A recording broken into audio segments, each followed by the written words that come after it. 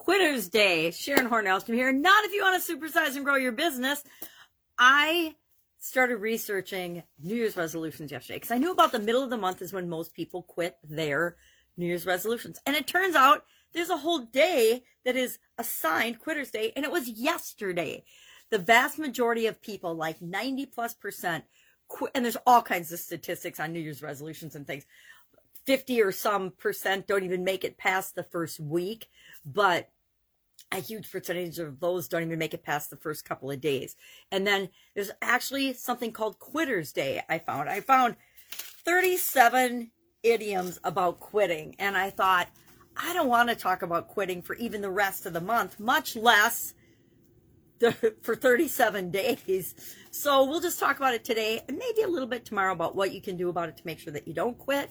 But today, let's talk about why do people quit? What's the main reasons? I found a cool article by a gentleman by the name of Daniel Wallen. He blogs for Lifehack, and he had 16 reasons why people quit. And the Economic Times had 6. So we'll talk about the 6, and then maybe we'll run through the 16 just as a quick list.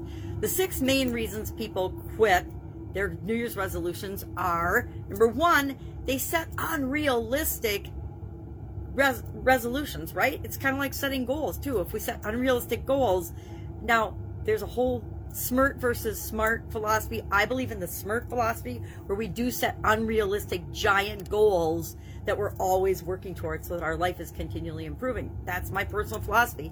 A lot of people say no, they have to be realistic.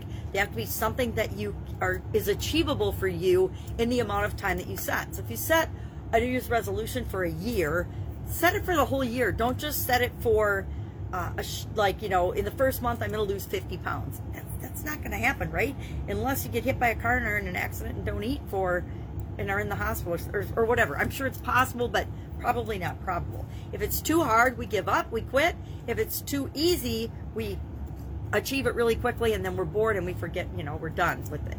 Or we get bored and we don't even do it because it's too easy. The second reason is lack of accountability. Now, I say with resolutions and goals, the person you need to be most accountable to and the person that needs to hold you accountable is yourself. But if you're not very good at that and you need to build those muscles, get a coach. The third thing is no tracking or review. A lot of people will set a New Year's resolution. Maybe they'll even go to the length of writing it down, but then they don't pay attention to it for the whole year. And at the end of the year, they go back and they look and they're like, oh, what were my resolutions? Yeah, I got that one up, these 6 or 7 others. I didn't get anything. So no tracking or review. And we'll talk about tomorrow, what do you do to counteract these. Fourth, lack of planning. I find that I have got to plan things or I run into trouble. I tried to not plan and just randomly do content creation this year, and I'm like, man, that's not going to work for me. And I ended up having to plan and add structure to a segment and a project that I'm doing. I'm definitely a planner. Fifth, self-doubt or not believing that we can actually do it often causes us to quit our New Year's resolutions. Why do we have self-doubt? Well, if we've made resolutions in the past, just like if we've set goals in the past and we've done any of these other things that cause us to fail and we fail at it and we don't achieve our goal or objective or our resolution, we doubt that we can do it. But we remember that the past doesn't equal the future. And finally, the 6th most common reason for our resolutions failing or us quitting on Quitter's Day is because we make unclear, fuzzy, non-specific resolutions. We say, I want to have, and I'm guilty of this, I want to have perfect health.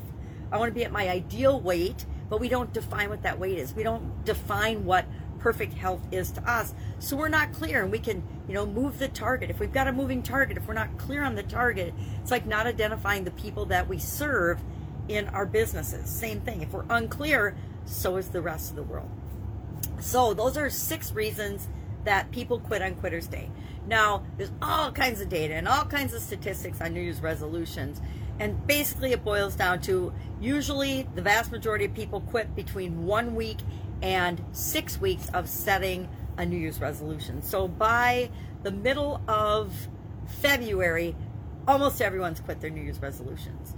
Don't be that person. Let's talk tomorrow about what you can do to make sure that your resolutions or goals are achieved I guess I was going to share some of Daniel Wallen's 16 things. I don't know if that's necessary. If you want to hear those, hit me up and I'll share them tomorrow. Have an awesome day. Don't be a quitter. If you want to supersize and grow your business, if you want to achieve anything you want in life, we're going to have roadblocks, right? Stepping stones and failures and challenges along the way. Sometimes growing and building your business is a little bit challenging and difficult and hard and a struggle, or you have to make sacrifices, whatever you want to say. However you choose to look at it will determine whether you're going to quit or not. But the truth is, you're never going to supersize your business and create what you want in the world if you let quitting be an option for you. I decided a long time ago, quitting's not an option for me. What's the alternative? Just roll up in a little ball, curl up and die? Not gonna happen. All right, that is our not idiom for today, Quitter's Day. Were you aware that there was a Quitter's Day? I had no idea. It's the second Friday in January is considered the official Quitter's Day. Who knew? Learn something new every day.